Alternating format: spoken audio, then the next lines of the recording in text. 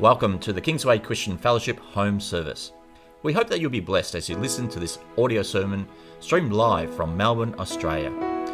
Kingsway Christian Fellowship is a family Bible-based non-denominational church preaching Jesus Christ, based in Wantirna. Visit www.kingswaychristianfellowship.com.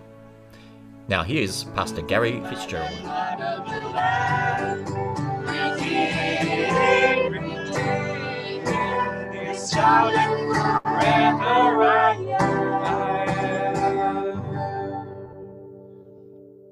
Pastor Gary.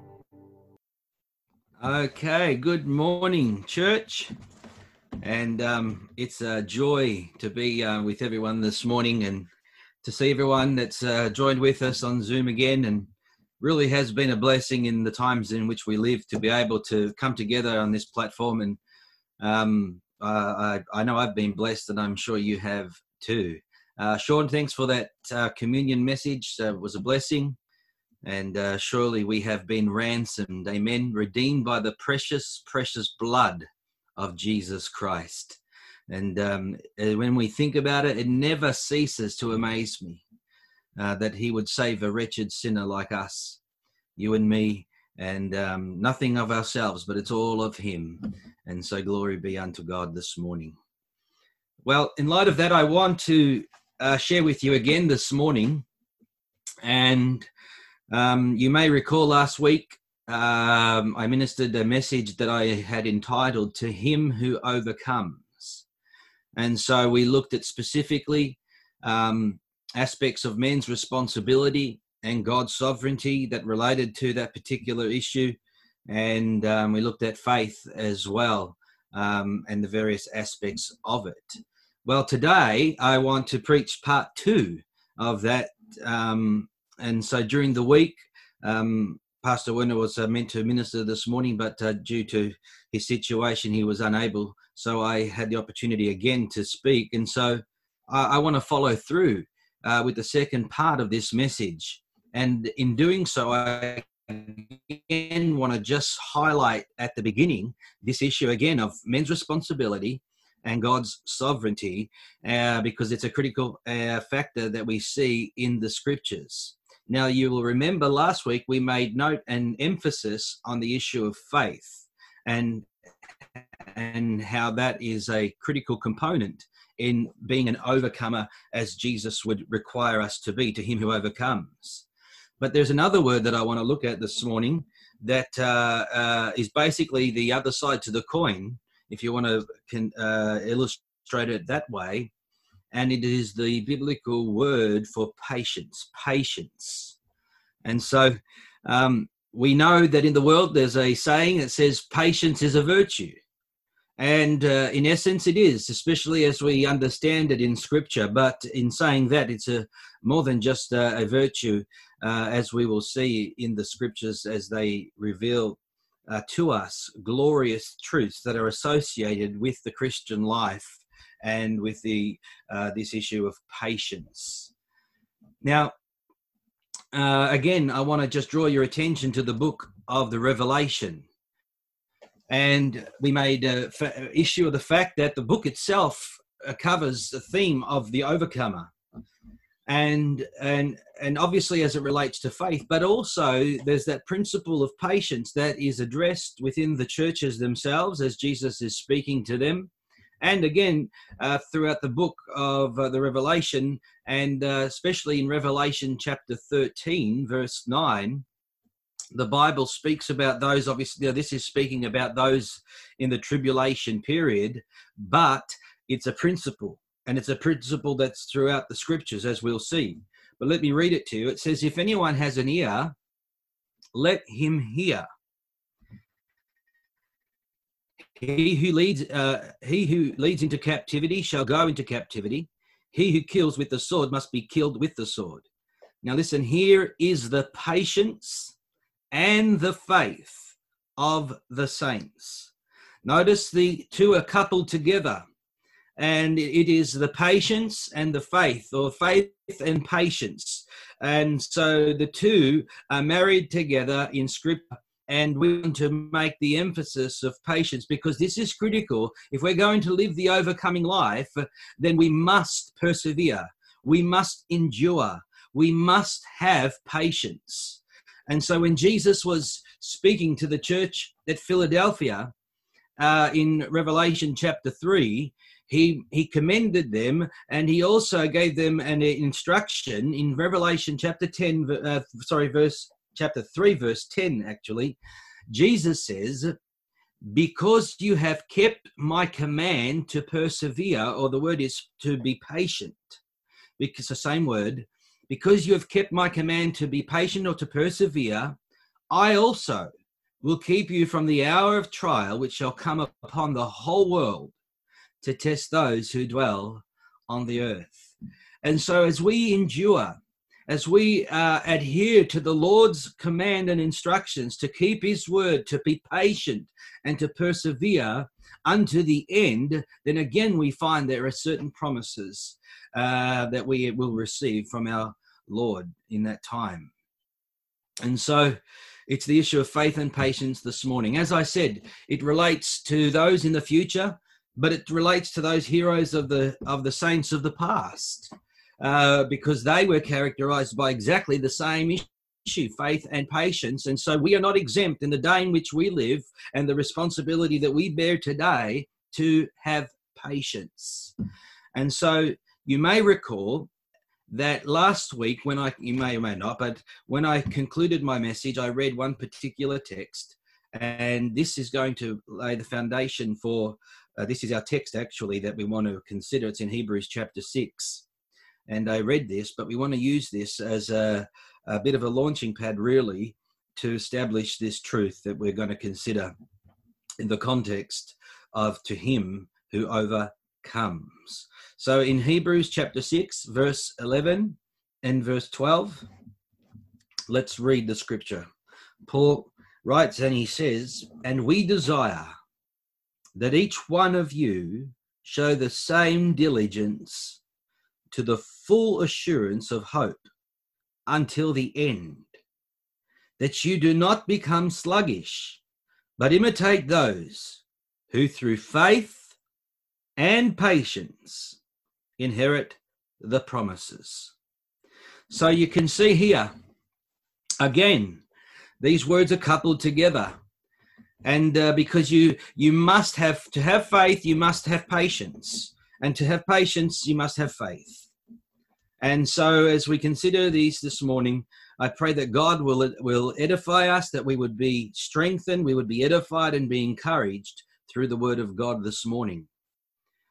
Now, there is a context, obviously, to the book of Hebrews and to the scripture in which we've just read.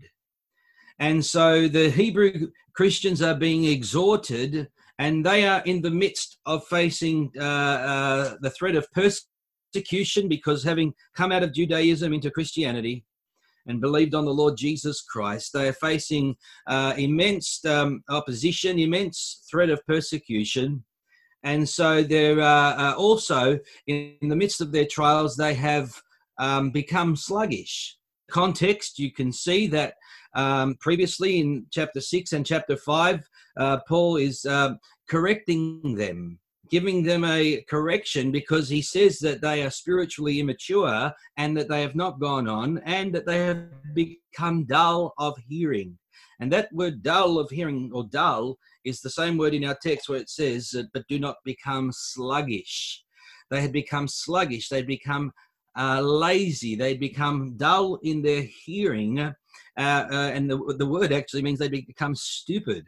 And so, the truth is that Christians can be stupid at times. And you don't have to say amen there, but but it's true. And we can at times not display the characters and qualities that are required of us. And in this case, we're talking about faith and patience to inherit the promises that are spoken of in the Bible. So it says in verse 12, imitate. Imitate. That word imitate means to mimic. And so in other words, we are to consider those that have gone before us, the heroes of the faith, which are spoken of later in chapter 11. And we are to consider the Old Testament prophets. We are to consider the Old Testament saints and all of those that have gone before us who are an example of faith. And we are to observe their lives. And the Bible says, imitate those who through faith and patience inherited the promises or were overcomers. And so, therefore, we must pay close attention. If we are to imitate, if we are to observe their lives and we are to copy, that word imitate is a mimic. It's to observe in a similar manner. As Paul would say, imitate me as I imitate Christ. And so imitation is the word that is being used here. And so it is important that we have examples to follow, not just in terms of those that have gone before us, but even present day examples as well of those that would show us a way and lead us and be an example that we could follow after.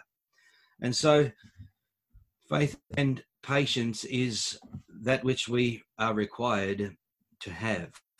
Now, the truth is that patience, for the most part, does not come naturally.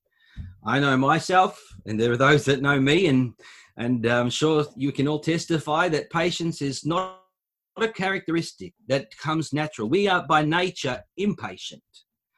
And so our tendencies, whenever we're in a situation where we have to display this quality of patience and perseverance, it's not something that comes natural, nor is it something that we like to do. And so it kind of goes contrary to our nature. And so I want to consider with you this morning the word patience, because there's actually various aspects to it, which I'm going to highlight. And I want to see what the Bible illustrates, what the Bible defines, and what the Bible teaches us concerning this particular word. And I want to start with Jesus himself in Luke chapter 21, verse 19, in which Jesus makes a statement. And in this, he says these words. He says, by your patience, possess your souls. Now think about that, because this is a profound statement. By your patience, possess your souls. Now, again, it is important just to highlight quickly the context.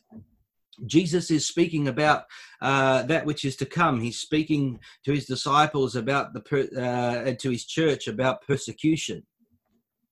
And he even goes as far to say in the preceding verses, he says, you will be betrayed. And he says, even by parents and by brothers and relatives and friends, some of you will be put to death. And these are the words that he has spoken, which are heavy, heavy words. I mean, betrayed by your parents, betrayed.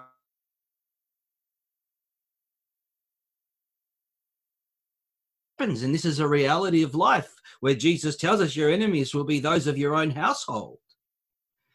And yet even in that situation, he says, by your patience, possess your souls. Patience is critical to our survival. Patience is what keeps and maintains our soul this morning. And so, because Jesus uses the words, possess your soul. Or in other words, he's telling us that we must exercise a level of self-governance, a level of self-control.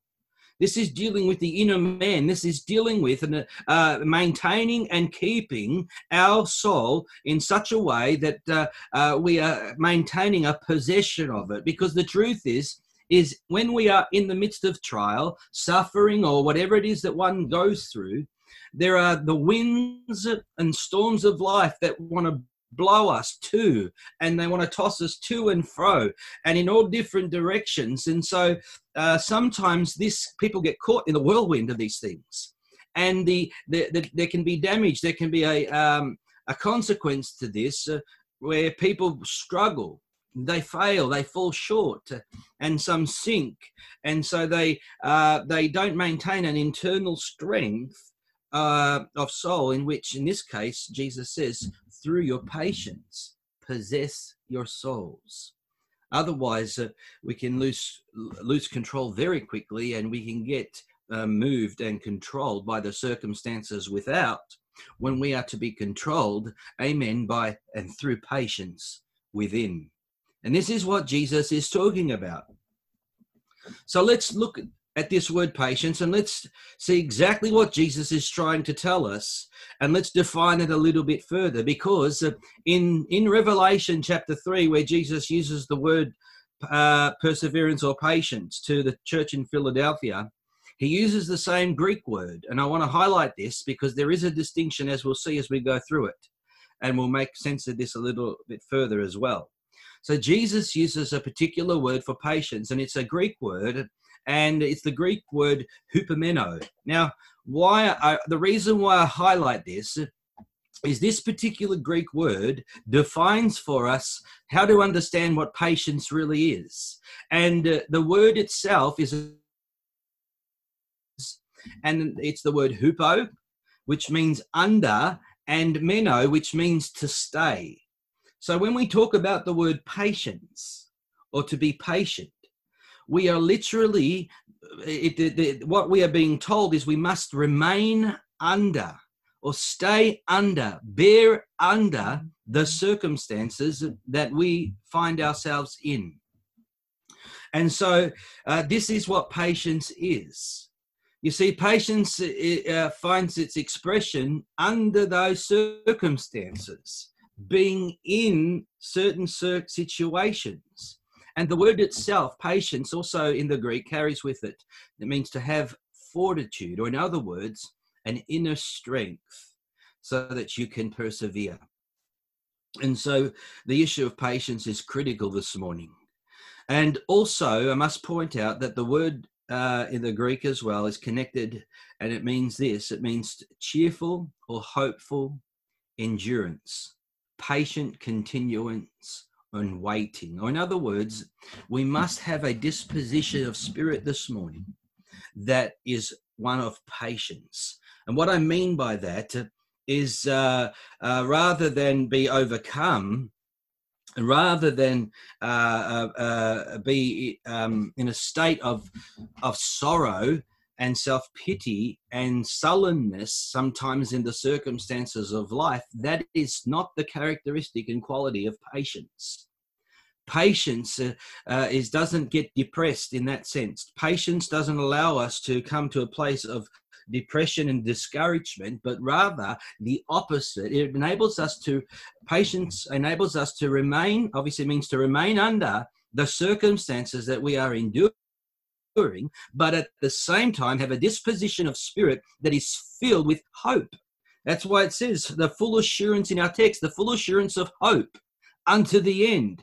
And so it's a cheerful expectation in which we can still rejoice. We can still have victory. We can still, as the scripture says, overcome in such circumstances.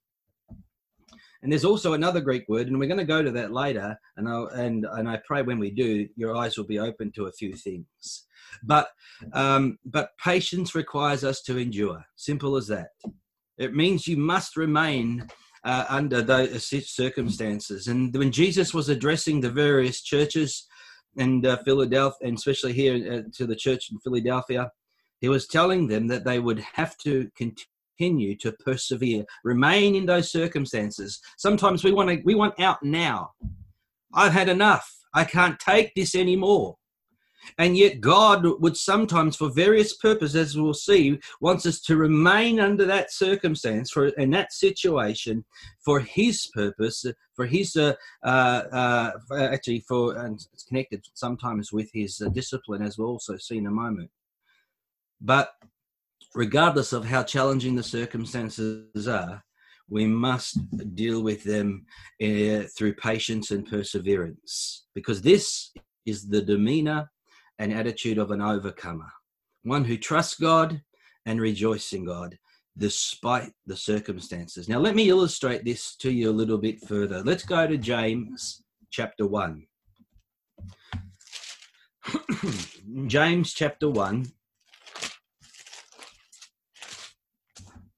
verse 2.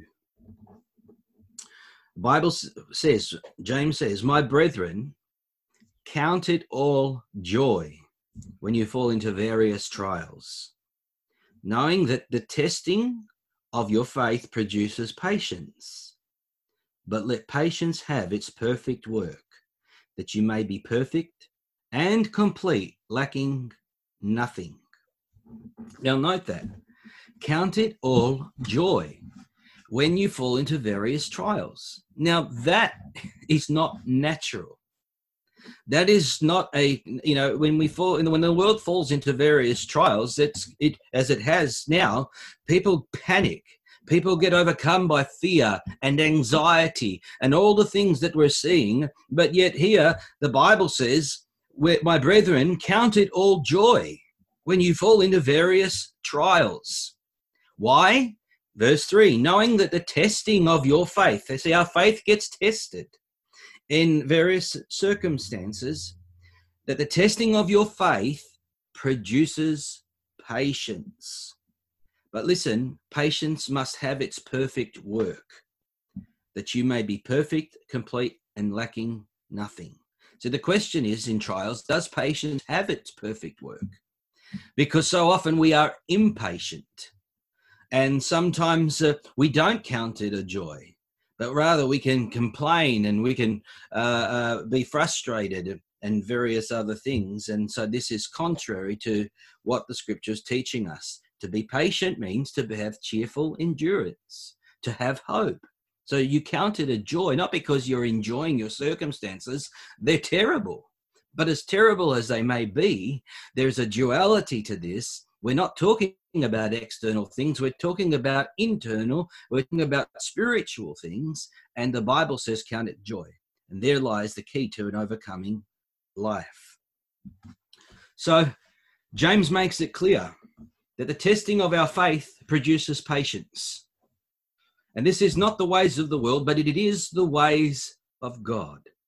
Now, I want to go a little bit deeper in this as we look at this word patience. And I want to look at Israel and some scripture here in the Old Testament. It's in Isaiah chapter 30. As we know, Israel consistently gives us an example as Christians, and we are to take heed to these things because the Bible tells us these things happen to them as an example to us. And in Isaiah chapter 30, let me again establish the context here, because we have this is obviously the prophet Isaiah speaking to the children of Israel. And Israel is in disobedience to God. The covenant, those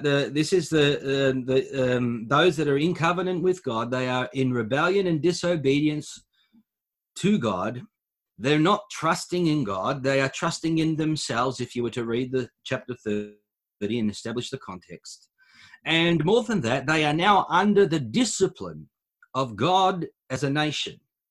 And so God is, through the prophet, is speaking to them. He's correcting them. He's advising them, exhorting them, rebuking them to trust and to have faith in him. And still they refuse, which is so sad, but it's symbolic of human nature and also even us as Christians at many a times. But let's look at Isaiah chapter 30 and verse 15. And listen carefully.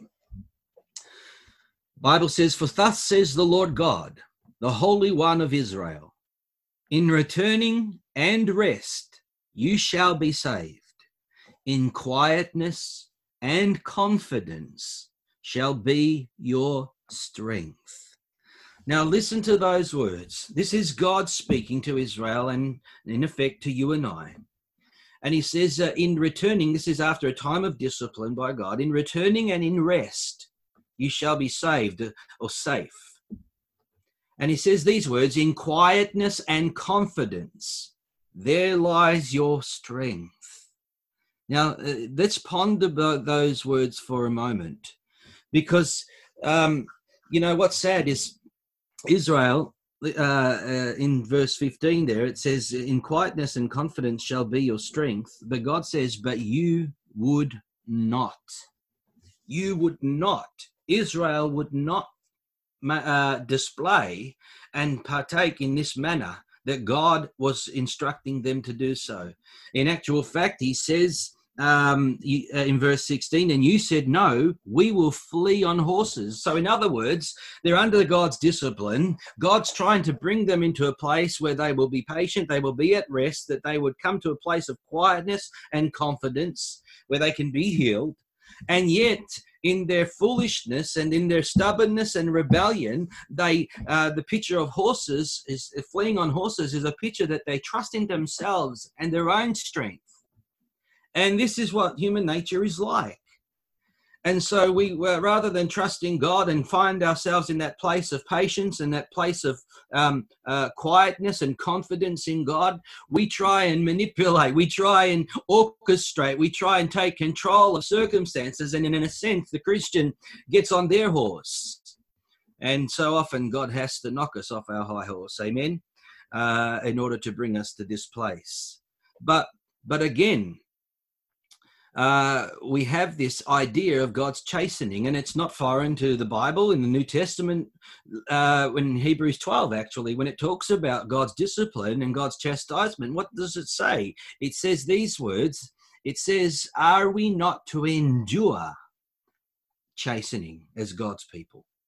In other words, we are to be patient. We are to persevere through God's discipline. Sometimes that is where we find ourselves in the Christian life. And I have been there many times. And not understanding sometimes everything that's going on, but count it all joy, even though you may not understand. But in time, God will reveal himself, his purpose, and he will reveal his word and the lessons that sometimes we need to learn. Especially if we're going to be the overcomer that God requires us to be. So let's get back to this word in Isaiah 30, where it says quietness and confidence. Because I want to draw your attention to something here. And again, I'm going to go deeper. But I think we should, because it teaches us and gives us insight to a glorious truth that surrounds the issue of patience this morning. Now, quietness in the Hebrew of this word literally just means rest. It means a freedom from fear, worry. It speaks of a peace and a tranquility and a calmness of soul. So this is the quietness. This is the rest that we have in Christ. But then is the word confidence. And so when we think of the word confidence in the Hebrew here, it means trust. Now, we understand, biblically speaking, that the word faith is connected with confidence and trust in God. But in the Hebrew, this particular word that is being used is unique. And so I want to point it out because the word is trust. But there's a distinction that I want to highlight because the word trust here in the Hebrew is used in the feminine. Now you say, well, what does that mean? If you go to the Hebrew root word of this particular word, let me read it to you so you can draw the distinction. It's the word for this Hebrew word, I won't pronounce it, but it means this, a place of refuge. It means both the fact and the feeling that is connected to that place of refuge or that place of safety. Now, listen to this, both the fact, which is the security, and the feeling, which is trust. Okay, so there are two aspects to the word. And so when it uses the word confidence, trust, it's speaking in the feminine. So it's talking now about the feeling. Now, you say, oh, Pastor Gary, where are you going with this? The Christian life's not based on feelings. And absolutely, it is not. But we cannot ignore the fact that God has made us as emotional beings. God has made us with a soul, and these are the components that make us up. And so as the saying goes, emotions are wonderful servants, but they are horrible taskmasters. And so listen carefully, I'll say it again, emotions or feelings are wonderful servants, but they are horrible taskmasters.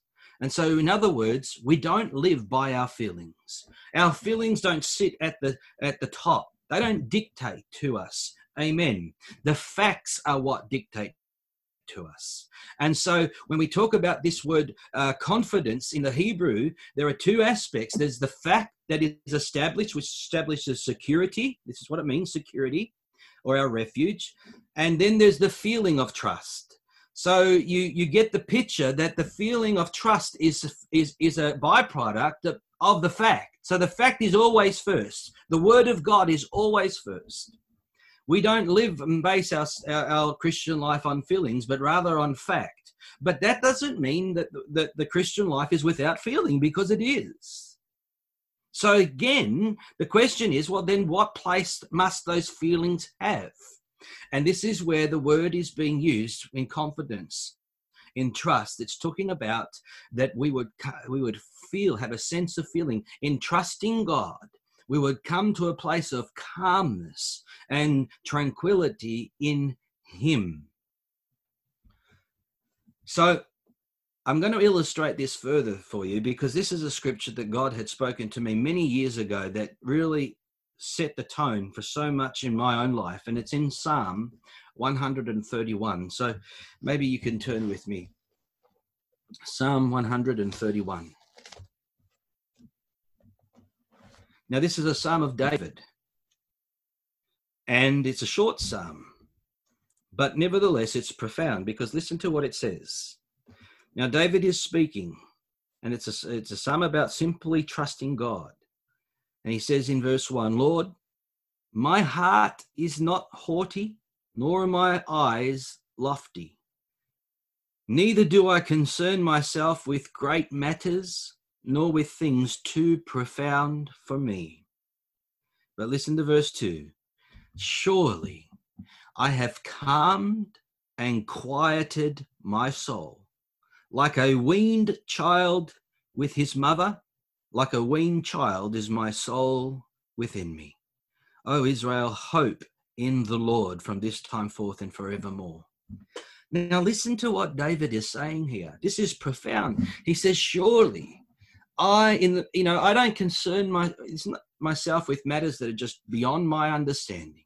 They're too profound for me. We sometimes get so caught up in trying to understand anything and everything, but we're not going to church. And our faith and trust in God doesn't rest upon us understanding everything. It rests upon this reality where David says, surely I have calmed and quieted my soul. This is in the same context as quietness that we were looking at in Isaiah. And he says, like a weaned child with its mother. Now, think about a newborn baby. A newborn baby with its mother that can be restless, can cry as a newborn baby does. But when a child is weaned, and there are various aspects to this, but let's just say when a child is being weaned by its mother, it comes to a place of calmness, of quietness, where dad can hold the baby and it's just and then mum holds it, and and how it works, and then all of a sudden the child settles, it comes calm and quiet, and because the mother has weaned that child to itself. And so this is the picture that David is using, and it's a picture of faith. It's a picture of trust, and it's about calming and quieting your soul, because in the midst of life and its trials and its various trials, it wants to toss us to and fro, wants to cause anxiety, fear, worry. But when our soul is calmed and quieted in the Lord, like a weaned child, then we enter into a place of quietness and confidence. And the Bible says in Isaiah 30:15, that is your strength. Right there is our strength, church. It's not in being high and mighty. Oh, yes, I believe, and trying to, sometimes, there's a place for words, don't get me wrong, but it's not all there. Sometimes we can be so outward that we're like a hot air balloon. You see, the strength that we're talking about is an internal strength. It's an strength of soul that comes from God. Amen. As we simply trust in him and we establish the facts of his word, we rest in those facts, and we have a sense in our feeling of calmness that comes upon our soul while the storms rage around us. And I pray that you will see that, because this is a key component of patience this morning that we are considering. Now, let's go back to our text. Stick with me here. Back to our text in Hebrews chapter 6. Now, I want to draw your attention to the fact that it, obviously, as we've established, it says, um, don't become sluggish, but imitate those who through faith and patience inherit the promises. Now, I said to you earlier that there were two Greek words in relation to the word patience, and we have looked at one of them as used by Jesus himself, and we've established that to be under, to remain under, a cheerful endurance. But there's another word that is being used here in verse 12. It's not the same Greek word. And the Greek word is makrothumia. And what is interesting is it, again, comes from two Greek words, and it means, macro means long, and thumos means temper. And it's where we get the English word in Scripture, long suffering. So this is very much part long suffering, a long temper. And I don't know about you, but one of the things that I constantly have to keep check on, deal with in my life is being short-tempered. Those aspects, and so we can grow frustrated, agitated, annoyed, and all those factors that can creep upon us, and yet we are told to be long-suffering. And so when it talks about faith and patience in Hebrews 6:12, it's using the word long-suffering. And so we must suffer long. And when you look at Hebrews, these were those that suffered long. And so that brings us to another aspect. Where does the quality of long suffering come from in Scripture? What are we taught? Is this something that originates from us? Are we by nature long suffering? No, but we know that God is.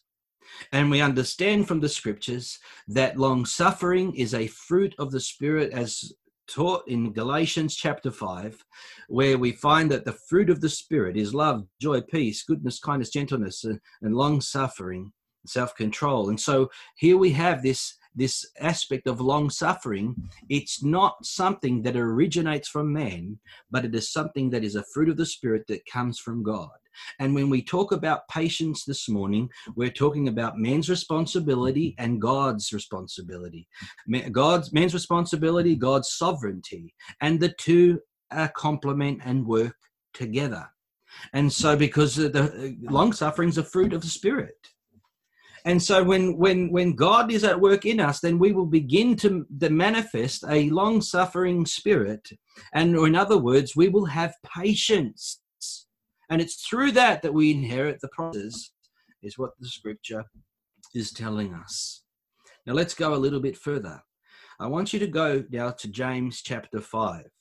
Now remember, we looked at James, interestingly, he starts his epistle and he talks about patience. And when he ends his epistle, he talks about patience. But I want to make the distinction. In James chapter 1, James, when he uses that word patience, he's using the Greek word hupomone, or to remain under, to cheerfully endure. But in James chapter 5, he's using the other Greek word each time he uses it. So each time in chapter 1, it's the word hupomone, and each time in chapter 5, it's the word in the Greek makromuthia, or long-suffering. And so it's interesting to note this, because James is, again, as we've just established, he's highlighting the aspect in chapter 1 of men's responsibility. But then when you go to chapter 5 and you look at it and study it, you consider it, you see that we're dealing with God's sovereignty. Long suffering and patience in this context is something that comes from God, and in which he helps us to be patient.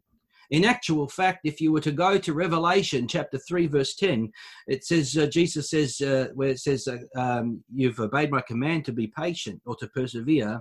That is the proper rendering of that is that you have kept the word of my patience. And so there's something about the patience of God, because God is patient, as the Scripture tells us. That's his very nature.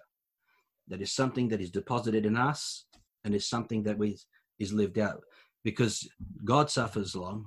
God is long suffering, willing that none should perish, but that all should come to repentance. So if God is patient, then we must have that same character. So let's go to James chapter 5. And again, I just want to point this out because it's worthwhile as we come to a conclusion this morning. But in verse 7, James says, therefore, be patient. Now, this is the word long-suffering. Be patient, brethren, until the coming of the Lord.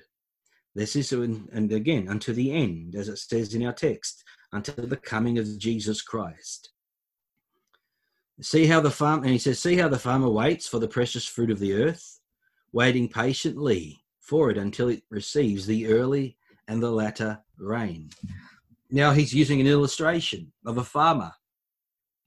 And I can use it as an example. I remember earlier in the year when I visited Brother Morris Nicholson and his wife Margaret, and they had been in a season of drought for some time.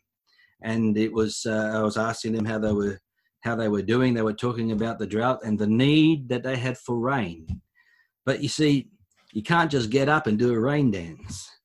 You can't manufacture the rain. And so, and you don't know when the rain is going to come. And so you have to rely upon the early and the latter rain. You must learn. If you're going to be a farmer, I'm certain, I'm not, but if you are, you must have patience, undoubtedly. And that's why James is referring to the farmer that waits patiently for the precious fruit of the earth, but he waits for the early and the latter rain. And so we need to have patience to the end, to the coming of the Lord. Now listen to verse 8. He says, you also be patient. Establish your hearts, for the coming of the Lord is at hand. Establish your hearts. There it is again. By and how? Through patience. In verse 9, he says, don't grumble against one another, brethren, lest you be condemned. Behold, the judge is standing at the door. You know, let's be honest. I think when we're frustrated in our own lives sometimes, and when things aren't going the way in which we would want, or whatever the circumstances are, we can grow a little bit impatient, and then we can begin to grumble. And the scripture says, don't grumble against one another. In actual fact, that's what James is dealing with as he's going through the epistle. He says in verse 11, they spoke evil of one another. They're attacking one another. And this is, sadly, this is what happens in churches. And I think we can all acknowledge that. And no doubt, to some degree, we've all been guilty of it, possibly in the past. And yet, isn't it interesting that be patient? Don't grumble against one another, because when the assembly when assembly is not healthy before the Lord, what does it do? One of the things, it'll grumble, it'll turn on itself. That's why Paul writes to the Galatians, and he says these words to them. He says, stop biting and devouring one another. You are being self-consumed. And so, and he's addressing the state of the internal affairs of the church. And so it's interesting because he says that in chapter 5 of Galatians, and it's straight after that he goes into talking about walking in the Spirit, not walking in the flesh. And so because the flesh lusts against the Spirit against the flesh, we're in a struggle. And we have to learn to walk in the Spirit, and in this case, be long-suffering and have patience. Now look at verse 10 of James. He says, my brethren, take the prophets who spoke in the name of the Lord as an example of suffering and patience. This is exactly what our text says in Hebrews. Imitate those who, through faith and patience inherit the promises. And we look at the prophets who spoke in the name of God. They weren't winning a celebrity contest by far. They were being persecuted and rejected by their countrymen. And so if you're going to stand up for Jesus, beware. You will suffer persecution. You will face rejection. It's as simple as that. And then he says in verse 11, indeed, we count them blessed who endure.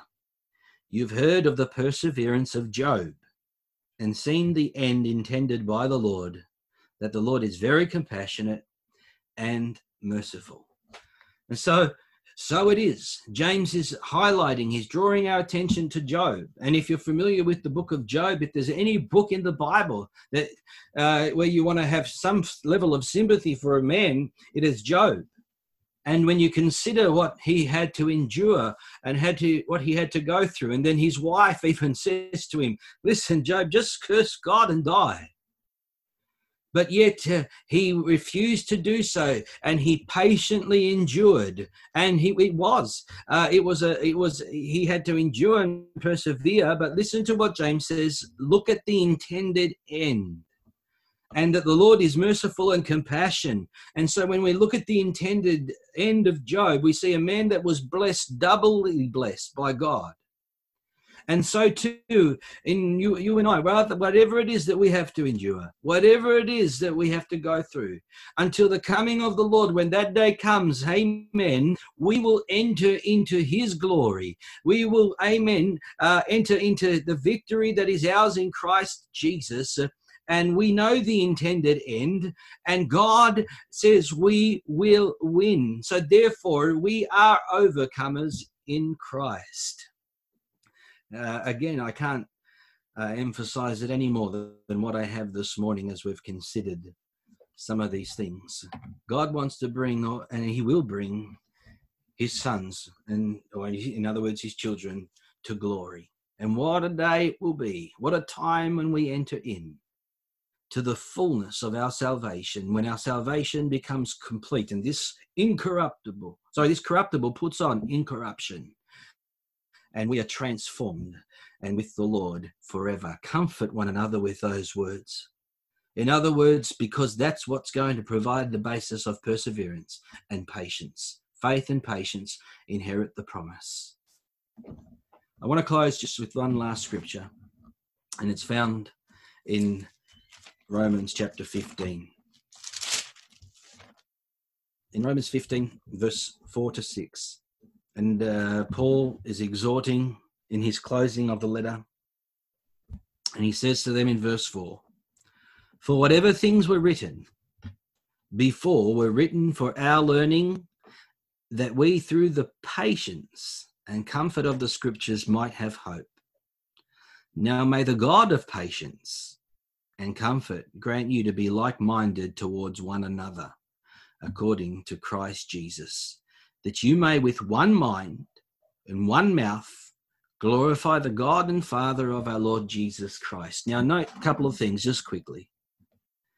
He says that these things were written for our learning, which we've just considered some of these things today, that we would have patience and comfort through the scriptures, and surely we do.